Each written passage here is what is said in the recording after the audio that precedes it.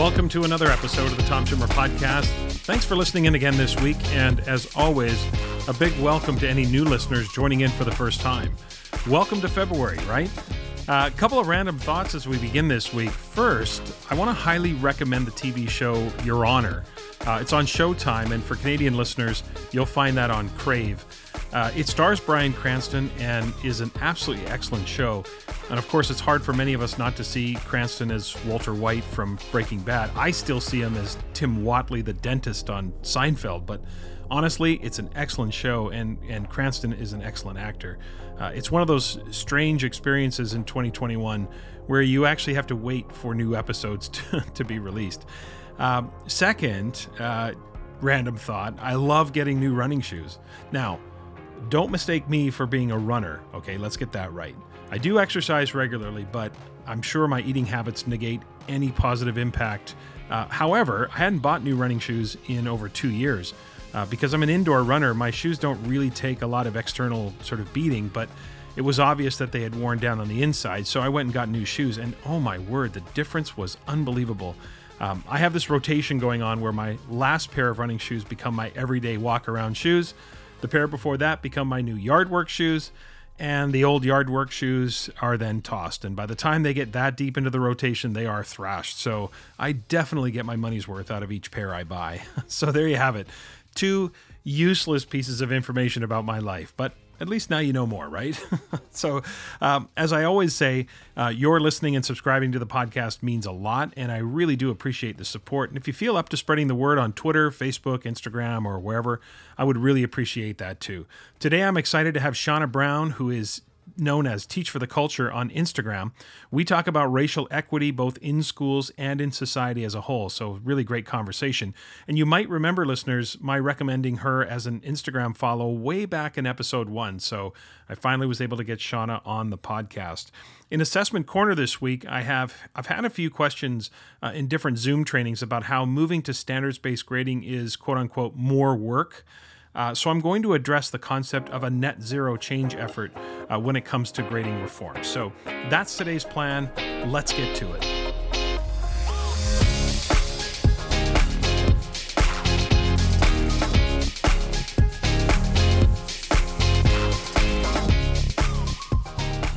My conversation with Shauna Brown is coming up, but first, don't at me.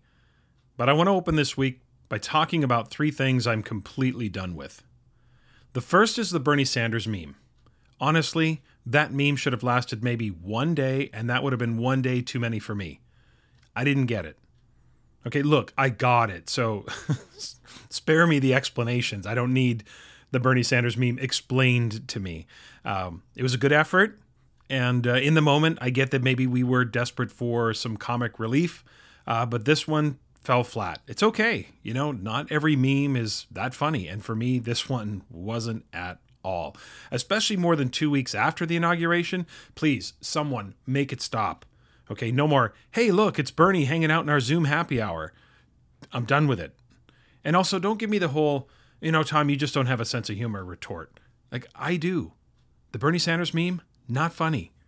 Now, that said, I got to give Bernie Sanders some props because he did raise, I think, $1.8 million for charity by putting the meme on some merchandise. So thankfully, a lot of good came out of that meme, but funny wasn't one of them. 2, I'm done with instant replay in sports, honestly, and I've been done for a few years on this one because what was supposed to be a good idea is completely ruining sports. Human error has always been a part of sports, and sports is about entertainment. Like, there is no real reason for the Bucs to play the Chiefs in the Super Bowl this week. It's not essential to our society, and if they didn't play the game, we'd all survive. It's all about entertainment. And trust me, sports is a big part of my life. You heard me talk about fantasy football all throughout the fall, so I watch sports all the time. But instant replay is ruining every sport. Once we allow replay to ruin the fan experience, we've completely lost the plot. Anything will look suspicious when you have it under high definition, super slow motion. And I remember a couple of years ago, and this was kind of the breaking point for me. I was watching the NBA Finals. I think it was the finals with the Raptors and the Warriors. And the Raptors had the ball. Kyle Lowry was dribbling up the court, and one of the Warriors knocks the ball out of bounds. Raptors ball, right? Wrong. Replay shows the ball just grazing off of Kyle Lowry's pinky finger. Turnover, Warriors ball. That's the wrong call. Everyone saw with their own eyes what happened. Pinky or no pinky, it's the wrong call. The ball was knocked out by the Warriors. The only reason the ball went in that direction is because it was knocked out by the Warriors player. I'm done with it. It has to stop. I mean, if replay were 100% accurate, then fine. But how many times are you been watching a game and then they say, well, we didn't have enough evidence to overturn the call? Exactly. Not enough evidence. If there was obvious evidence, the call would have been different. So that's 5 minutes of our lives or more that we'll never get back. Now, get back to refereeing and human error, I say. Yeah, sometimes replay gets it right and the reversal is right. But more often than not, it's just completely ruining the fan experience. And I've been off of instant replay in sports for a couple of years now. And third, I'm done with talking about the COVID learning loss.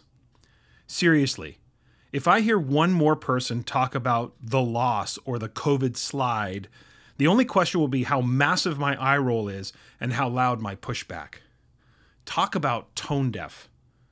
Is it really that hard to remember that right now students and teachers are surviving the worst pandemic in over a century? Now look, I'm not talking about those truly essential learning outcomes, the truly essential literacy and numeracy skills. I get that. But after that, what are we really talking about here? First, the overwhelming messages I've heard for the past 10 months is how one of the silver linings of COVID is it's forced us to prioritize and decide what truly matters in terms of learning and assessment evidence. That those conversations were long overdue. So how can we say that, but then think, well, we've got to get them caught up?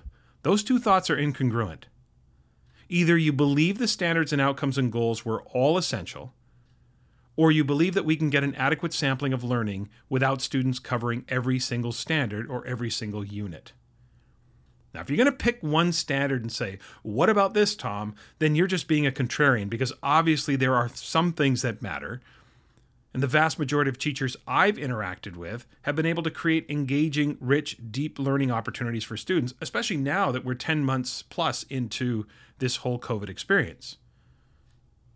The second, isn't the pandemic stressful enough on students and teachers without having to deal with this whole, oh, by the way, once we're back to normal, you'll need to make up the last 1 to 2 years of learning loss. These are not widgets, okay? And putting a little overtime in is not the answer. And if I have any influence over principals or district leaders or even those working at departments or ministries of education, immediately stop talking about catch-up unless it's something that's truly extraordinary. Now look, I have talked to many teachers who've told me that they have a few students who have just fallen off the radar, and that despite the collective efforts of everyone in the school, they have not really been heard from. And this is incredibly heartbreaking. And yes, we have to do everything we can to reconnect them. And if they're high school students, they may have to do some catching up to earn credits toward graduation. I get it. But there is a reason we call these exceptions to the rule. When people try to argue the exceptions as the norm, they are, again, just being argumentative and contrarian. By constantly talking about gaps to the masses, it's only going to raise anxieties and make it less likely that students and teachers can focus on what truly matters now. If I have one eye on catching up, then I can't be fully immersed in the now, both in terms of emotionally supporting my students, but also helping them learn. I mean, even those who are face-to-face know that right now in their situations know it's not the same as it was before. And the other reason I'm done with this conversation is because this falling behind narrative, for the most part, is completely manufactured. Falling behind whom exactly? Last year's students? I mean, did it ever occur to us that maybe last year's students, or more importantly, the years before last, because obviously we were dealing with COVID toward the end of last year, did it ever occur to us that maybe they were doing too much? That maybe some of the assessments and the evidence were redundant? That we didn't need to do as much, or we didn't need to do it at the pace that we were doing it? Falling behind what? This year's students? Again, this is a global pandemic. Where's this mythological school where everyone is on pace as they were in years past? The last time I checked, the standards weren't a third tablet brought down by Moses from Mount Sinai. There will only be gaps if you compare students to previous years. Nothing, and I mean nothing, is going to suck the joy out of learning more than a post-COVID pre-assessment month where we identify all the ways in which the students are less than when compared to years previous. They're falling behind a completely invented scope and sequence that adults created sans global pandemic. It's an illusion. If we just focus on creating the most engaging learning opportunities now and focus on the skills and critical 21st century competencies now, we will, without a doubt, serve our learners in ways that rival, maybe even surpass previous years. Not completing your favorite unit does not mean the students are falling behind. Talk about a self-fulfilling prophecy. All the adults just constantly telling each other that the students are falling behind. Guess what you're going to see? Yeah, students falling behind. Honestly, it's enough. Yes, as I said, there are exceptions to the rule, but for the most part, catching up is an arbitrary comparison based on a manufactured norm of coverage agreed upon in a pre-pandemic world. A return to normal does not mean we have to go back to everything we once thought of as quote-unquote normal. Either we find the silver lining to rethink that which is truly essential, or we miss the moment and slide back into sacred routines that we all believe were sacred only because we kept telling each other they were so. Joining me today is Shauna Brown. I am so excited to have Shauna on the podcast today. She is an instructional leader. She is a consultant, an educator, and an entrepreneur with over 17 years of experience working in public schools. Shauna is currently the assistant principal at the Academy of Aerospace and Engineering in Windsor, Connecticut. Shauna is also known for her work with Teach for the Culture, a company that she started. Teach for the Culture is a brand dedicated to empowering and positively affirming its clientele by fostering a sense of pride in culture and self in the field of education and beyond. Listeners, you may recall back in episode 1 that Teach for the Culture was one of the first social media recommendations I made on the podcast. And I knew back then that I wanted to have Shauna on the podcast. And here we are today. She is also, believe it or not, the founder of Melanin in STEM, which is a movement dedicated to increasing representation in STEM, particularly of people of color and women, by increasing access to mentors and educational opportunities, as well as highlighting the stories of people of color in STEM. Shauna is clearly a woman who never sleeps with all of her projects and all of the incredible influence that she is having both in education and outside. So with all of that, Shauna, I want to welcome you to the Tom Schimmer podcast. Thank you so much for having me. Excited to be here. Yeah, I'm so excited to have you. I've been waiting for this day for a long time. Been following you on Instagram and just really impressed with not just the messaging, but the way you go about the work. So I'm looking forward to our conversation today. So let's start with the Shauna Brown biography. Walk us through the arc of your career. Like how do you begin your career and how do you end up here today, starting both Melanin in STEM, Teach for the Culture. You're an assistant principal at the Academy of Aerospace and Engineering. Walk us through the arc of your career and tell us a little bit more about who Shauna Brown is. All right, sure. So surprisingly, I actually at age 3 decided I wanted to become a teacher. And at that time, I actually started doing things around setting up my dolls and pretending to teach them. By the time I got to age 11, I started a business, which was a babysitting club, because again, I was very interested in working with youth. By age 14, 15, I was teaching at church, so teaching church school. So again, working with preschoolers and younger children, and just straight, I went into college. I went to Temple University for undergrad. I majored in education, and again, all through undergrad, I worked in youth centers in the YMCA, summer programs, summer youth programs, and so my passion for working with youth has really been, a lifelong journey and a lifelong love. After leaving Temple University, I went to Columbia University in New York City, where I majored in urban education and policy. And so at that time, I'm looking more broadly around education, and not just around the teaching and learning pieces, but around all of the issues surrounding society and policy and everything else that surrounds education and kind of influences or impacts it, and vice versa. So I taught in Philadelphia, I taught in New York City and Brooklyn, as well as Manhattan. And then I came to Connecticut where I was a classroom teacher as well as an instructional coach. I was a district coordinator for a program for immigrant and refugee children. And so children coming from all over the world, all different languages, 4,000 students. And so it was kind of working with, and many of the students had limited or interrupted schooling. Yeah. And so it was working with teachers, working with district leaders, community leaders, refugee resettlement agencies in supporting the students in that community. After that, I went on to become a consultant for the State Department of Education. And so again, looking at education from another aspect. So I went from classroom to district and now looking at it statewide. And so it was really becoming kind of an administrator for a lot of the federal initiatives in education, including Title III, including at that time was Race to the Top, and different educational kind of initiatives and policy around education throughout the state, as well as supporting districts with improving outcomes for their schools and for the districts on a whole, especially districts who were struggling a little bit more.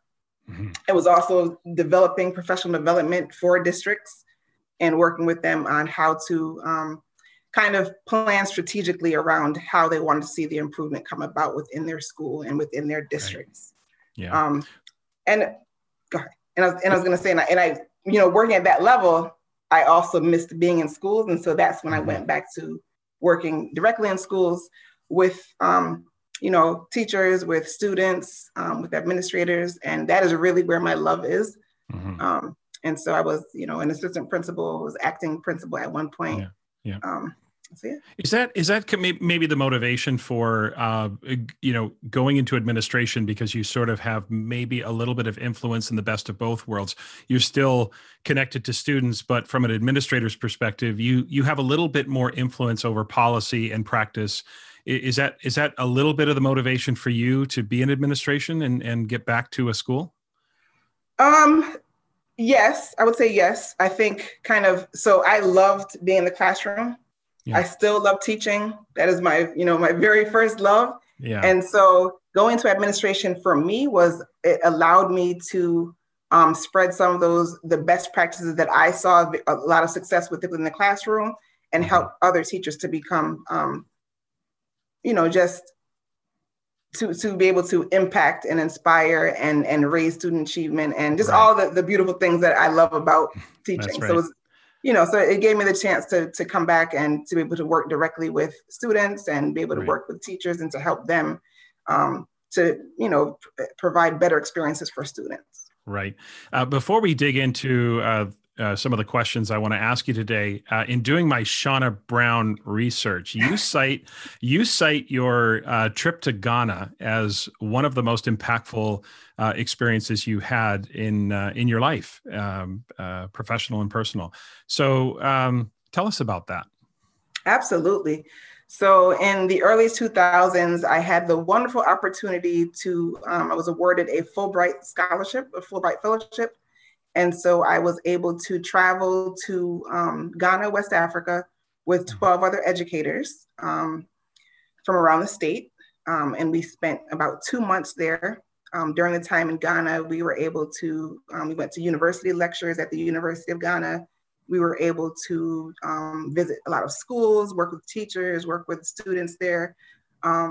We were also able to, and this is probably one of the most impactful parts, we were able to go to the slave castles in Elmina and Cape Coast. And so going there for me was very, it was almost spiritual because being there and seeing what they call the door of no return. So the places where where people were taken from Ghana and loaded onto ships. For me, it was like, wow, I'm the first person in my family to ever come back to this space since my ancestors were taken from this place 300 years ago. And so it was like almost like a full circle, very spiritual, very powerful moment. And just being there, getting to know the people, learning more about the culture. It was very, it was eye-opening. It was also affirming in many ways.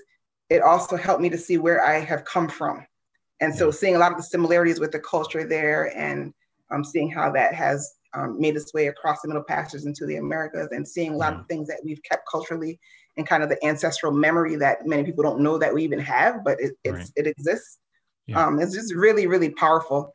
Wow. And the whole point of kind of the trip, the Fulbright, was to be able to come back and share with other teachers and other educators what Africa is really like, because in the media and what we learn a lot of times about Africa in the West is that it's, quote unquote uncivilized, or it's not really developed, or that, there's animals in the jungle, and it's totally different. It's a we're a metropolitan area, very progressive. Mm-hmm. And so it was, being able to come back and kind of share about Ghana, and to help people teach more about Africa from a more informed perspective.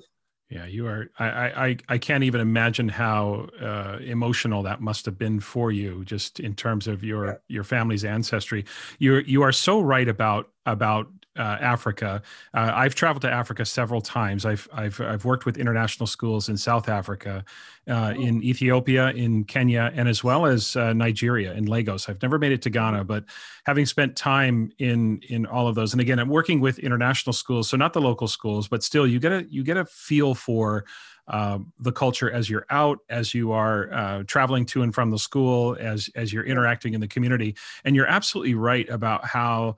And I've had the similar experience in the Middle East, which is, what we are shown here in North America versus what the experience is like in terms of being there, is just a great way to undercut so many stereotypes and undercut the misunderstandings that folks might have. So I feel very grateful for having had those opportunities to travel there several times, and just to really experience the people and the culture.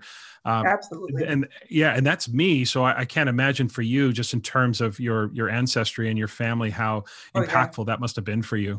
Yeah, absolutely. And just growing up in the United States, as an African-American woman, all my life, I've been in a country where I am in the minority, right? Yeah. And so going there for the first time and seeing people all around that look like you, and seeing the representation in banks and in medical offices and just everywhere is something, it's an experience very different than what we see here in the States. For sure. It is a different experience. They always say that travel is how you break down stereotypes and prejudice, right? By immersing yourself in other countries. Yeah.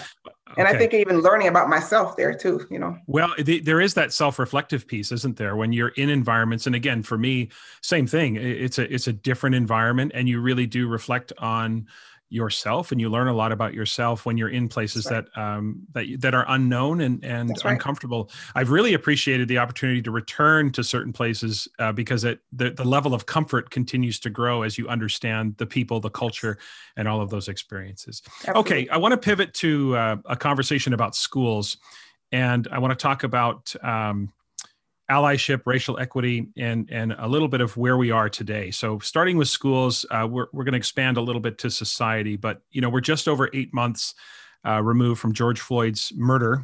There was certainly at the time an explosion of allyship that occurred in the summer and continues today. And I mean, obviously racial equity is not a new issue in 2020. We know that, but something did seem to shift in society, including in schools, where there seemed to be quite an intense and an acute reflection on systemic racism that seems to have occurred in schools. So I want to ask this question in two parts, and I'll begin with the first part. The first part is, what has you feeling much more optimistic now about where schools are in general when it comes to addressing systemic racism than maybe just a year ago, last January, prior to the events of last summer? What has you feeling optimistic right now, Shauna? I think one of the things that has me feeling more optimistic is that there's definitely more awareness around issues of race and racial justice, whereas prior to the events of the summer, they were, of course, many people have known what has been going on for years, but there was more, I would say, less awareness from certain groups. And so I think there's definitely more awareness around it. There's definitely more, I think, more discussions around it as well. Not just the awareness, but people are more willing, we have to pause that, but people are more willing to discuss or engage in discourse around issues of race and racial justice, I think, than they were prior to this year. Why do you think that is? What was it from your perspective that was different about last summer? Why 2020? Why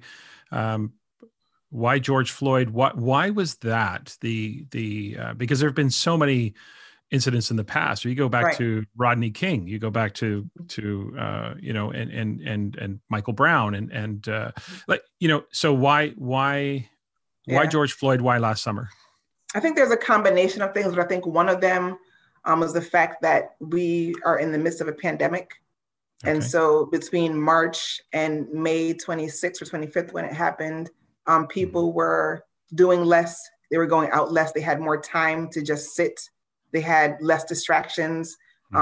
They weren't, going to the gym as much and going to work in person in places. And there were no sports on. It was kind of like a time to just sit. And so I think having that opportunity with less distractions, and then seeing the actual footage and just the way it happened and just watching it for the amount of time, that also having come on the heels of two other incidents, the incident of the Breonna Taylor, as well as Ahmaud Arbery a couple months before, and then the incident with in Central Park in New York City with the woman calling the police and alleging that a Black man was, assaulting her. And so I think all of those things happening in the midst of a pandemic, when people are more still and more quiet and paying more attention to things that they may not have otherwise paid attention to, was able to bring kind of more awareness to what was going on. Yeah, it's amazing how quickly we pivoted from the incident in Central Park, which was a clear and obvious attempt to weaponize the police against that man, and caught on video. And we had just a few days of that before, it seemed like the world exploded in terms of and how we almost don't even talk about that, or you just don't hear about that anymore. But again, just another example of, and I think in this age now of video, you can't get away with anything really anymore without at least being caught on video for sure. It is an interesting dynamic. I mean, it's you often, one of the questions I have is, what took us so long? But on the other hand, at least we're having the conversation now. It's better than not having it. And I think you're right. At the same time, here's part two of the question. What has you feeling a little bit pessimistic, or maybe a lot pessimistic? What has disappointed you? Say, for example, in the last 8 months, what did you anticipate 8 months ago that you thought we would be in a different place here in January? Yeah, and I think there has been some progress. The needle may have moved a little bit, but even after the incident, because there have been so many, so I've been aware of these incidents since I was 16. Watching them over and over and over, knowing people personally who similar things have happened to, and I've lost people that I know in that same way. And so, and I've seen, where there is kind of more of awareness and then it fizzles out. And then there's a little bit more awareness and it fizzles out. This time, I think it was even more global. But I think one thing that has me a little bit more pessimistic is the fact that I think immediately following the incident, a lot of districts, schools put out statements. There were equity statements. There's, we're committed to this work. And I think a lot of that was an effort to not look racist or be implicated within all the things that were being pointed out. Right. Because if you recall, there were, it wasn't just looking at police brutality and racial injustice in the police area, but they started to look at statues and in different institutions and in corporations. And so I think the effort by a lot of school districts was, we don't want to be implicated in this. And so let's quickly put up a statement and say, this is where we stand. But there has to be the action behind it as well. It can't just, the statement is not enough. Right. The commitment, the signs on the lawn are not enough. There has to be the action that comes behind it and the real work that goes into it, and implicating yourself. Right. You have to be able to say, yes, we have been a part of this. Now, how are we going to change? not just pointing the finger in other places, but actually taking ownership and saying, what has our role been in this? Right. You can change the name of the school, but if the way we operate and the system itself doesn't change, then changing the name of the school is it's superficial. And so from your perspective, it's almost like, and I can see your point that schools, districts, et cetera, just trying to get ahead of the story instead of really the level of acknowledgement that's necessary, and to stop taking it so personally. If you haven't been discriminatory and if you haven't acted that way, then you shouldn't have a problem acknowledging the larger picture and then doing some serious reflection on what we need to do, instead of just saying we're out in front of this and we're going to change the name of the school, or we're going to change the name of the football team, or we're going to change our mascot, and that kind of ends there, and then it kind of fizzles from there. So I think your point is well taken. I want to talk a little bit about learning and assessment in particular, because one thing I've been doing lately is some deeper thinking about how we can create more culturally responsive assessments. My area of focus is in assessment. And in particular, I've been talking and thinking about, and I've done a couple of think alouds on the previous 2 podcasts about how to incorporate storytelling into our assessment practices. And storytelling, of course, is embedded in indigenous cultures and many African cultures. So I think there's a path forward to expand what we think is valid, authentic, culturally responsive assessment and culturally responsive evidence. So I'm wondering what your thoughts are on that. How do you think we can create more culturally responsive assessment systems? Yeah, so I think, and again, thank you for acknowledging that, storytelling has been a part of many indigenous cultures as well as African cultures for centuries. And I think along with, and I'm glad that you have even brought up the point of assessment, because I think a lot of times in culturally responsive teaching or pedagogy, people kind of stop at the teaching and the more surface level as opposed to going deeper. And how are we assessing and acknowledging different types of learning, different cultures, different bodies of knowledge, and the way knowledge is expressed? All of that has to come into play when we talk about reforming or changing the way we're doing things in schools. Right. So, we have to be able to expand what we view as kind of knowledge and ways of being and knowing, and then ways of showing what we know as well. Yeah. And I think storytelling, especially since it's been such a deep and embedded part of our culture, cultures in terms of African cultures and indigenous cultures, but I think that is that could be a very powerful way of showing and showing what we know. Yeah, I should say. I haven't really flushed out the idea entirely. As I told listeners, it represents more of a think aloud than anything. But, and the title of those segments was Atypical Assessments. But one of the things that I asserted in those segments was they're only atypical if we have a very narrow view. Like if you look at learning through the lens of a white Eurocentric lens, then sure, storytelling feels atypical in that we value the stapled packet of paper and that we value the tangible. And yet we're really not talking about a zero-sum game here. We're talking about expanding. I think you use the word expanding as well. Expanding what we accept as authentic evidence of learning that doesn't necessarily have to come from the written word. And so it's something I'm going to dig deeper into. And I may reach out to you, Shauna, and just bounce a few ideas off of you, because it's something that right now I'm in the midst of thinking about because I think you're right. There's a lot out there about culturally responsive teaching, curriculum, pedagogy, et cetera. But the question around assessment about how can we become more culturally, and maybe it isn't just about responsiveness, but it's how can we be more culturally expansive about our assessment practices as well, right? Absolutely. Yeah. So stay tuned. You might get an email from me down the road. Send it.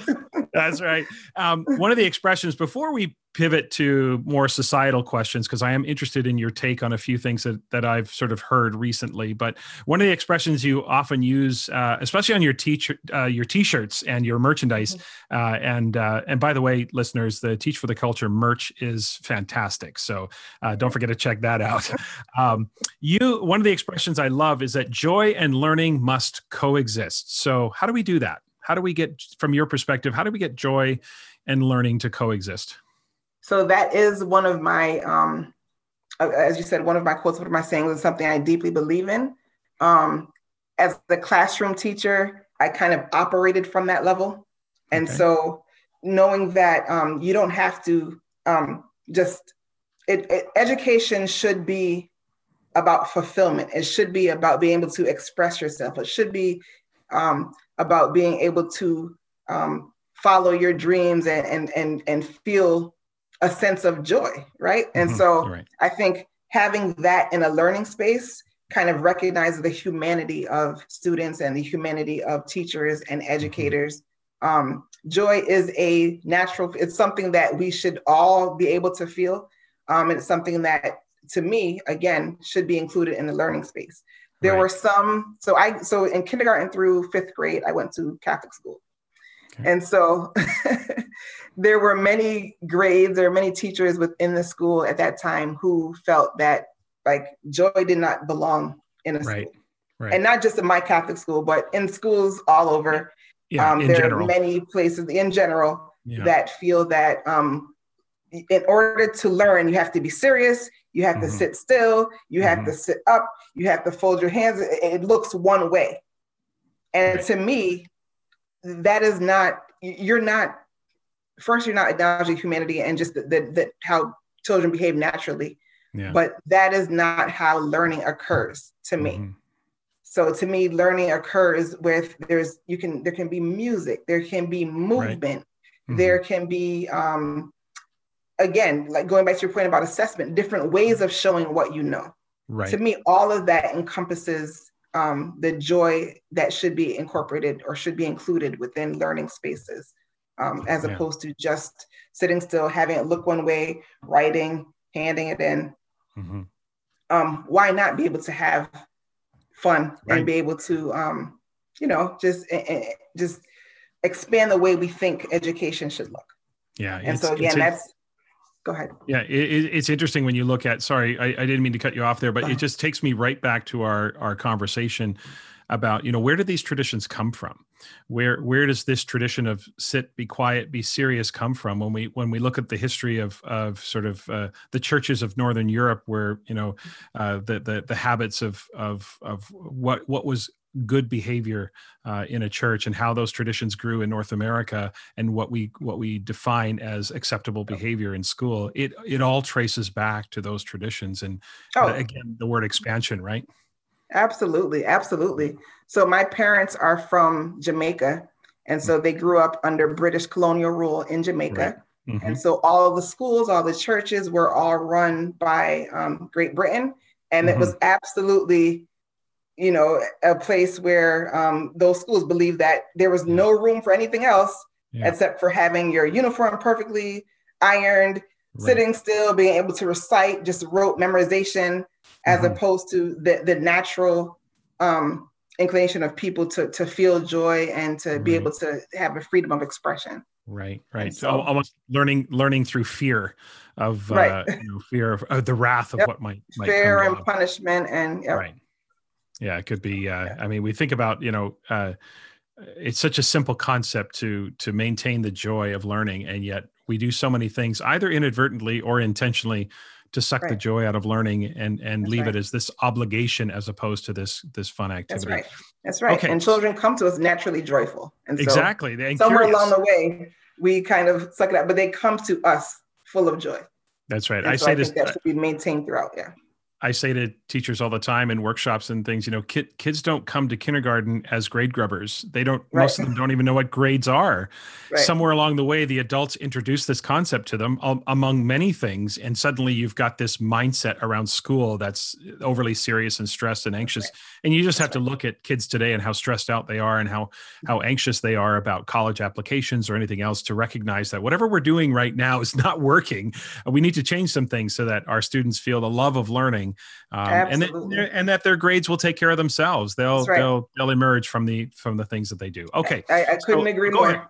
Yeah, so let's pivot a little bit to society, because I am interested in a few things from your perspective and talk about society as a whole. And I want to start with an open-ended question about January 6th and the aftermath of the insurrection at the U.S. Capitol. Obviously, as an American citizen, I'm interested in your perspective on that. That day for me, even as a non-American, was an emotionally jarring day, and really unlike anything I've ever seen in my 53 years of life. And it was a jarring day. However, I would say that you would have to be willfully ignorant of the political and social climate to be surprised that that occurred. So I want to ask you, not how you felt about it, because I think we know how the vast majority of people felt about it, but I want to ask you just personally, how are you feeling just weeks removed from what happened at the U.S. Capitol? I'm feeling optimistic. Okay. I think, that was it was a very horrible incident, of course. But again, it prompted even more discussions. It showed many people who have been in denial about the realities of white privilege. Right. It kind of exposed that again, just showing how different people have been treated for, with different incidents. Right. And so looking at, how a lot of the protesters were treated over the summer, and then looking at what happened at the Capitol building. And so again, it brought out conversations, it brought out more awareness. And so the reason I say I'm optimistic is because I'm hoping that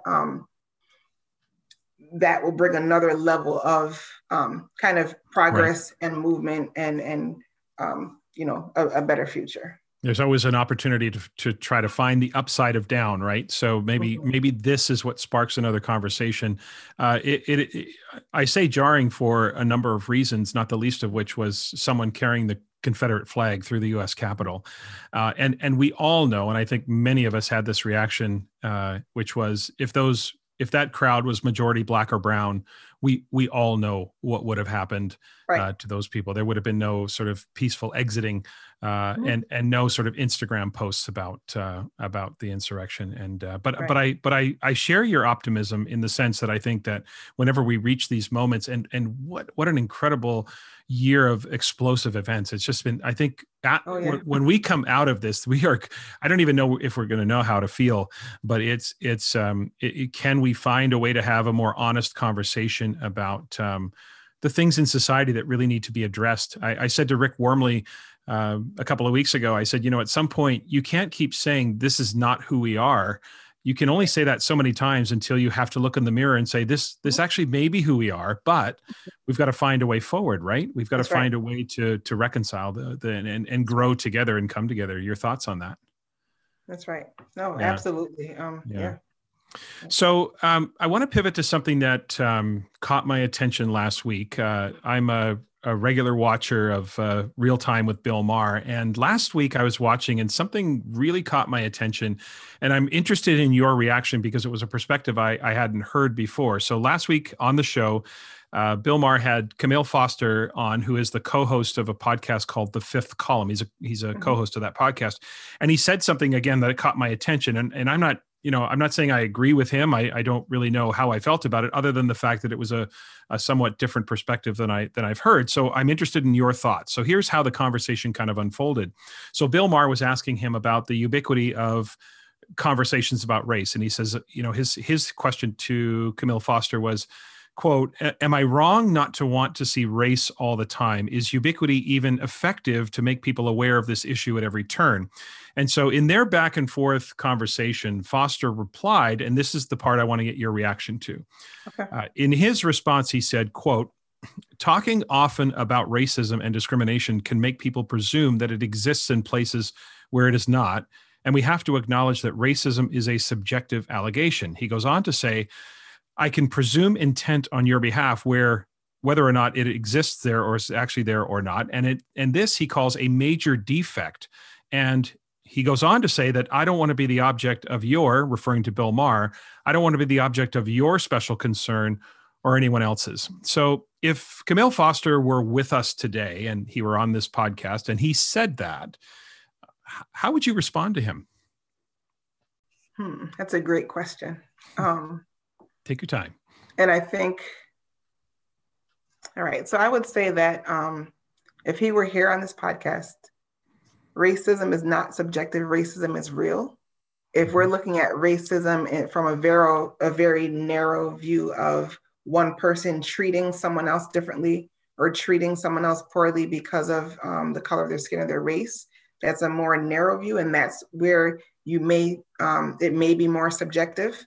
If we look at racism as institutional and how it operates on an institutional level and how it has intentionally operated on an institutional level for the last 400 years in this country, you'll see that racism is very real. I would also tell him to look at the data and look at the outcomes. So that is not subjective.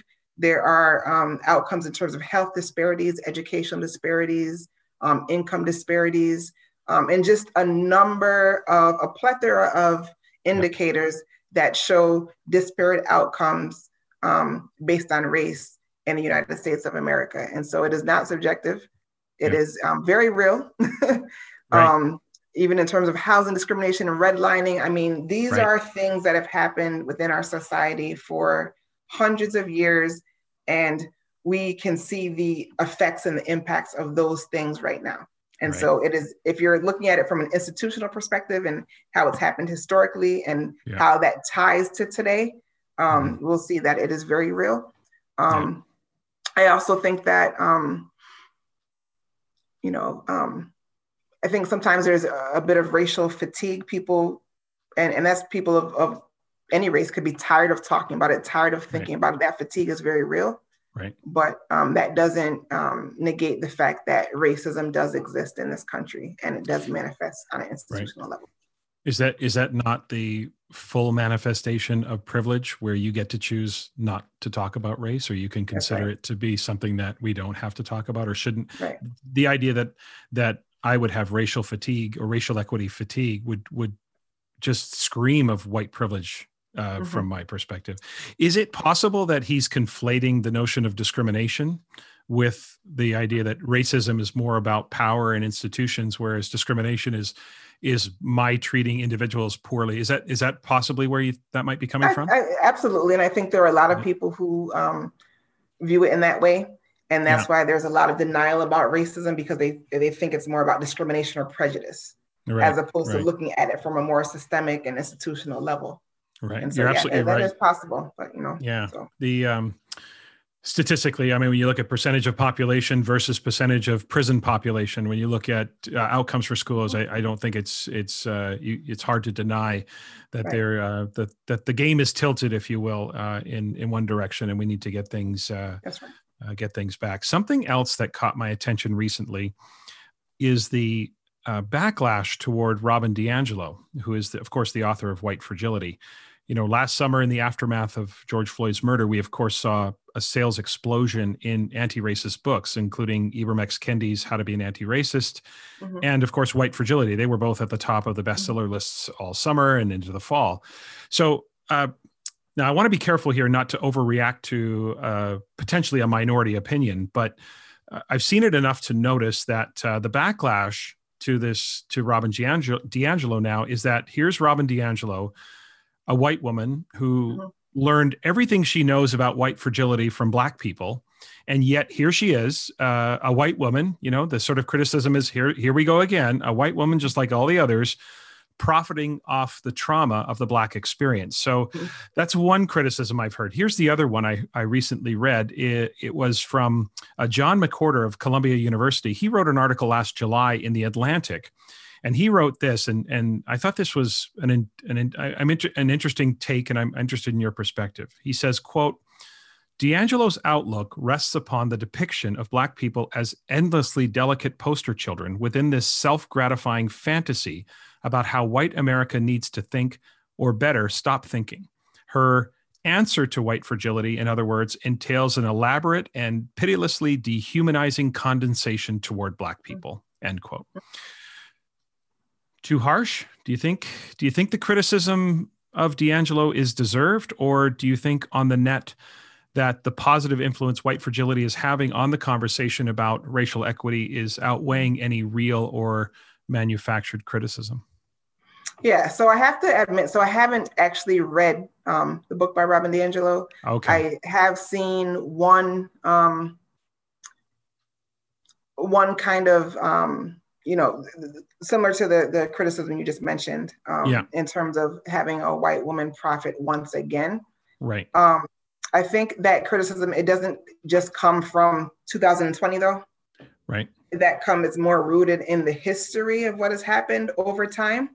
And so that history has been a history of Europeans profiting off of Black people.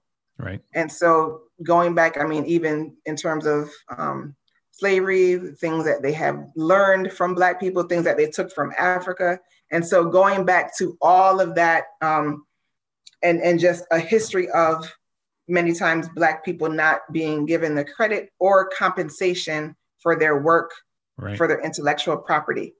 And so that, I think, that criticism probably comes from the history of that happening. It's not just about her, it's the history of how it's happened over hundreds of years, over and over.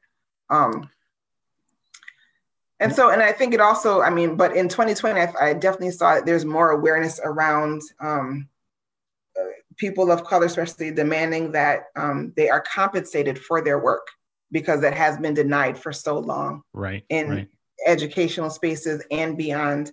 And it's, again, systemic. It happens all over the world, definitely all over the country. Yeah. Where that just, people of color, and particularly Black people, have not been compensated for their work and their intellectual property. And so I think it stems from that. Yeah, it's interesting because, in researching that criticism, I've seen both sides of the issue. The one assertion is, listen, until white people start paying attention to racial equity and racial justice, nothing's going to change. And if Robin DiAngelo, as a white woman, is the one to have white people sit up and take notice, then that's exactly what's necessary. And on the other hand, the criticism, of course, is what I just, outlined to you, which is that here we go again. Why do these points are only valid and important when white people stand up and talk about it? So I suppose it might be a catch-22 in some respects, that how do we reconcile that? And I think a lot of the frustration comes from, so if you have, Black people saying this over and over and over and not being believed, not being heard. Right. And then when it comes from someone else, they're not only believed and heard, but they're compensated for it. Right. And so, it just brings about more inequity in whose voices are validated, whose voices are heard, who's believed. A lot of racism is about not believing. Right. And so if you've had people for years saying, yes, this is an actual phenomenon that takes place, people say, no. And then a white woman comes along and says the same thing. And it's like, oh, okay, let's listen. Right. And we're going to make you, and now you're profiting as well. Right. And so I agree. It is a catch-22. It's good people are listening, but in order to, I think, really address and fix some of the inequities, Black people also have to be paid and compensated and heard and listened to and believed. Right. So. Right. Coming at the conversation from a starting place that not of cynicism, but of we believe you, and finding ways to engineer that conversation without, I suppose, appropriating ideas. Yep. I mean, I don't know her. I haven't listened a lot to her personally. And it sounds to me from your perspective, and correct me if I'm wrong, that it's not so much about her, but again, the institutionalization of this white people profiting off of what they learn from Black people when Black people, brown people, indigenous people should be believed from the get-go. Right. Absolutely. And again, and I haven't, I'm not as aware of the issue. I saw like maybe one or two posts about it. I haven't really researched it and read a lot about it, but that is just kind of my initial reaction. And just knowing it comes from a history and not just that one person. Similar to the George Floyd incident, it wasn't just about George Floyd, but a history of this happening over and over again. Right. Absolutely. And, but whether or not you've read the book or not, you deeply understand the issue, and your perspective is definitely appreciated. All right. We're going to finish up here. Last question before we get into more of the fun side. We've had some pretty serious topics today, but I want to finish up by circling back to Teach for the Culture. Besides having what I said earlier, some fabulous merchandise. I love the stuff. I just love the simplicity of it, the messages, all of it. But what's the vision? What's the mission? What's the message? Why Teach for the Culture? And maybe just let listeners know kind of what your vision is for that. All right. So definitely it is still, it started out and it's still about building community especially amongst educators, and educators being defined broadly. So not just people who work in schools, but educators who just who share their knowledge and expertise and ways of knowing and being in a variety of ways.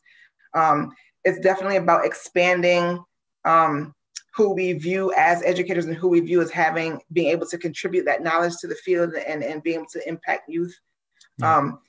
About building community. The next level of work with Teach for the Culture is going to be an actual an online community platform where we're going to be having courses, exchanging ideas, guest speakers, and things like that.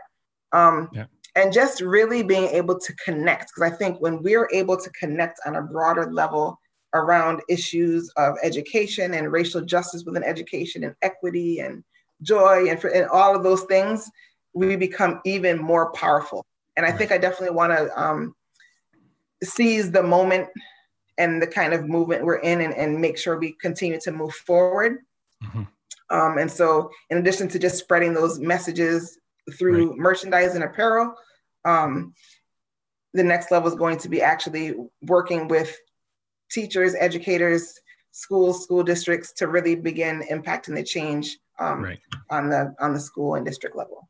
Yeah, great way to get that message out for sure. But I have no doubt that deeper work is coming. So listeners, stay tuned to that for sure. So we're going to finish up with some fun here, Shauna. I always finish every interview with a segment called 3 Questions. I'm going to ask you just 3 very lighthearted, quick questions, just so listeners can get to know you a little bit more on a personal level, nothing too intrusive. So here's the first one. Ice cream in a cone or in a dish? A cup. How do you prefer your ice cream? So I like it in a cup with the cone on top, and I can break up the cone and I eat it with the ice cream. And so that is my favorite. My favorite part of an ice cream cone is actually the cone, but I like it in a cup. You like it in the cup. Look at you. You're combining both. That's smart. I'm going to have to try that one day. Absolutely. Do you have a favorite flavor of ice cream? I'm very simple. So like vanilla, chocolate, coconut. So just like, You keep it real, keep it old school, and keep it old school. Maybe some chocolate cookie dough, Oreo. Perfect. Yeah. Oh, perfect. I love it. Second one. Who is the most famous Temple University graduate who's in your contacts? Oh, the most famous one in my contacts. There's a lot of them too. Like when you look at Temple University, there's a lot of famous people. You got any? Or here's the second part. If you can't think of one. Which famous Temple University graduate would you want to be in your contacts? Okay. Well, I'll name one that's in my contacts. Okay. So Mark Lamont Hill. Okay. He also went to Temple University. He's actually back there as a professor right now. Okay. And he taught at Columbia University as well, my other alma mater. So I will go with that one. Okay. Awesome. And the last one here, Shauna, is if there was a movie made about your life, which actor would you want to play Shauna Brown? Which actor would I want to play? This is a trick question. So I really want to play myself. Okay, well, we can do that too. Trick question. Shauna Brown as Shauna Brown. She could do that. Shauna Brown as Shauna Brown. Now, I like the sound of that, We can go with that for sure. If you can't think of anybody else. But maybe Gabrielle Union, maybe. Oh, yeah. Okay. Awesome. I got a bonus question for you, Shauna. Do you have a Super Bowl pick? I do not. I do not. Not this year. Not this year. Yeah. Are you, with your time in Temple, are you an Eagles fan or? I'm not an Eagles. No. I'm actually a Giants fan. Giants fan. Giants fan. I'm a Giants fan. Okay. It's been a tough go for the Giants last few years. Yeah, it has been, but I'm sticking with them, Giants and Celtics. So I have the Boston and the New York.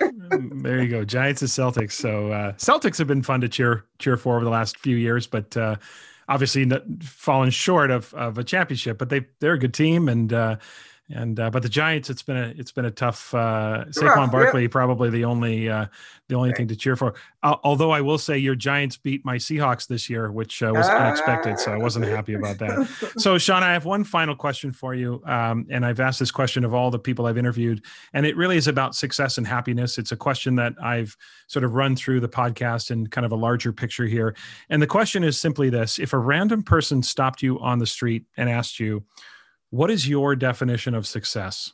how would you answer them? I would say success is doing what you love and loving what you do. If you can do what you love and you love what you do, to me, that is success. I love that. Doing what you love and love what you do. That's That's easy to remember, but simple.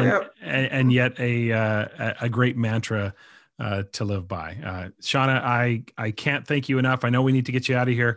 I can't thank you enough for taking the time to join me today. I really look forward to meeting you, and I'm glad we had a chance to have this conversation. I feel like I need to have you back so we can talk about melanin and STEM and I'd be happy to. that conversation. So down the road, expect another email, one about expansive, culturally responsive assessments, and the other one about another podcast appearance, because this has been really enjoyable. Awesome. Listeners, really want to encourage you to check out Teach for the Culture, both on Instagram and on Facebook. And Melanin in STEM is also on Instagram and Facebook as well. And I'll put those links to those pages in the show notes as well. Shauna, are there any other websites or platforms that we want to make listeners aware of?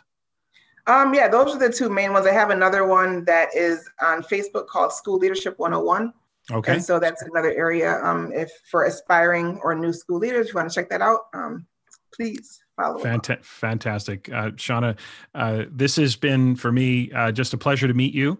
It's been very insightful and also a lot of fun. So I've really enjoyed you having. Thanks so much for being here today. Awesome. And thank you so much for having me and for all the work you're doing in this area. In Assessment Corner this week, I want to address a question that I get quite often. And even this past week in a few Zoom sessions, I received this question as well when talking about grading reform. And the question centers around the idea of, isn't moving to sound grading or standards-based grading just more work for the teacher? And I suppose I could argue that it's the work, obviously verifying what learning has occurred and the degree to which it has occurred is one of the most important jobs we have. And, it's one of our core responsibilities to families. But in addition to families, it's a core responsibility to taxpayers if we work in the public system and certainly stakeholders if we're working in a private system.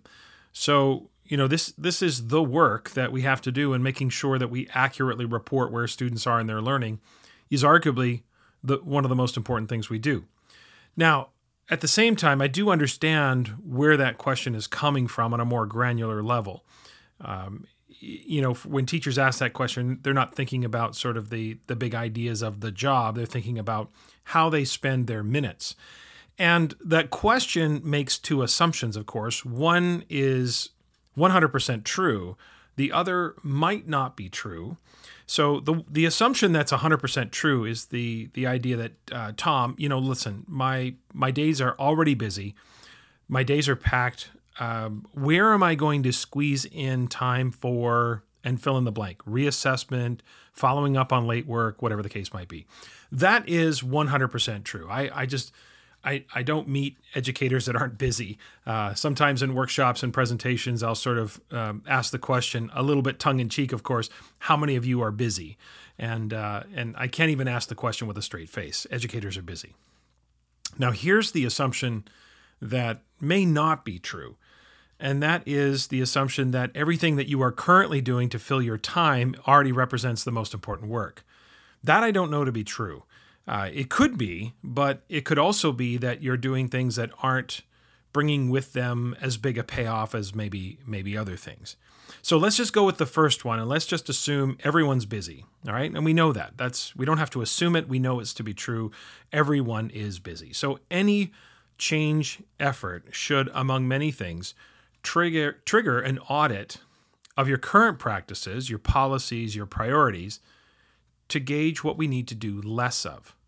If everyone is busy, and we know that they are, then squeezing more into an already packed day in terms of the distribution of our time and the practices, it's unsustainable. So if you're going to do more of one thing, you have to consider doing less of something else. It has to be a net zero approach, especially with grading reform. Right? If I'm going to add this, I take away that. So let's go with the example. I often hear, Tom, reassessment is just more work for teachers.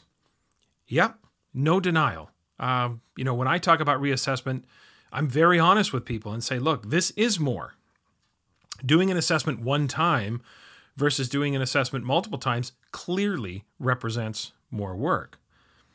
However, it's also one of the most important exercises we do, as we talked about in episode 9 when I talked about reassessment, right? If we know that some students need longer to learn, and we know that it's important that students actually learn what is being taught, then reassessment has to be part of our repertoire.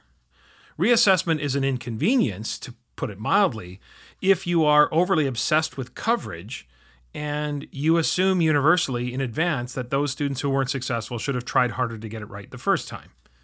Now, it could be true for individual students that they should have tried harder, but to assume that in advance and to make policy or practice around that is, I think, a false assumption.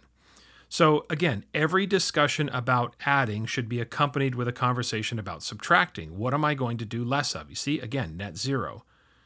No one gets any more time overall than anyone else. Sure, there can be nuances between common planning time and prep time and all of those different things, but essentially, the difference between effective and ineffective teaching is in how we utilize our time. It's how we make use of the minutes that we are afforded. Reassessment is more work, yes, but maybe you stopped collecting daily homework assignments. That's less work.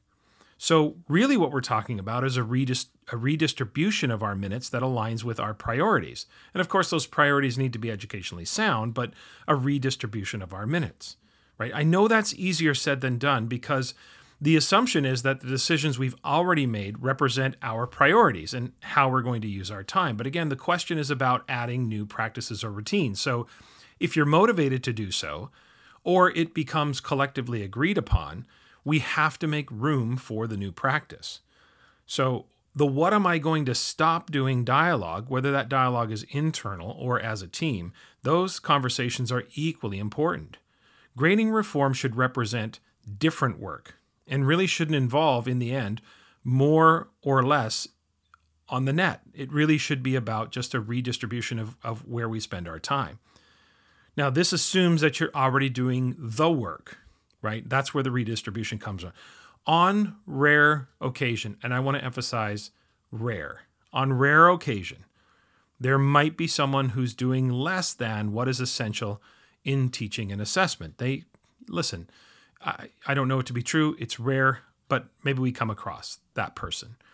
Well, that person is going to have to do more just to fulfill the responsibilities of the work. Now, once we get them there, then it's a redistribution of the minutes, right? So it just depends on where we're starting from. But that's the minority. That's the exception to the rule. The vast majority of teachers are busy, and the vast majority of teachers are making good decisions about what's necessary for learners. So the prospect of new has to bring a redistribution of our time. That redistribution of our time then reflects our reset priorities, which then leads to that net zero approach I'm talking about. And whether that's grading reform or any change effort, we know teachers are busy.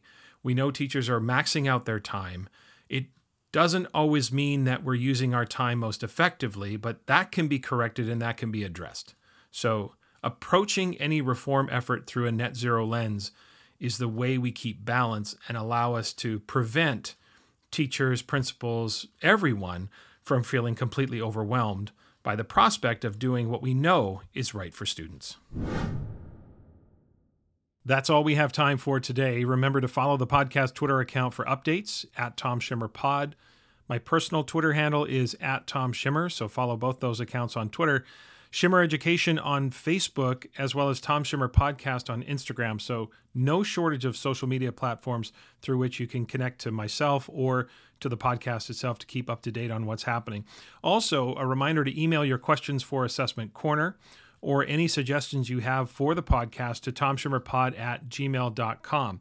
One more reminder, the YouTube channel, please subscribe to the YouTube channel as well. Later this year, I'm going to start to add in some new features to that channel to make it a little more useful, shorter segments, different sort of topics. So stay tuned for that. Next week, my guest is going to be the one and only Jay McTighe. We're going to discuss designing authentic performance tasks and projects, which of course is such an important and relevant topic. Please subscribe, rate, review the podcast, especially on Apple Podcasts, of course. And if you like what you're hearing and think others would benefit, please spread the word about the podcast to some of your colleagues or maybe through social media. I would really appreciate that. Have a great week, everyone.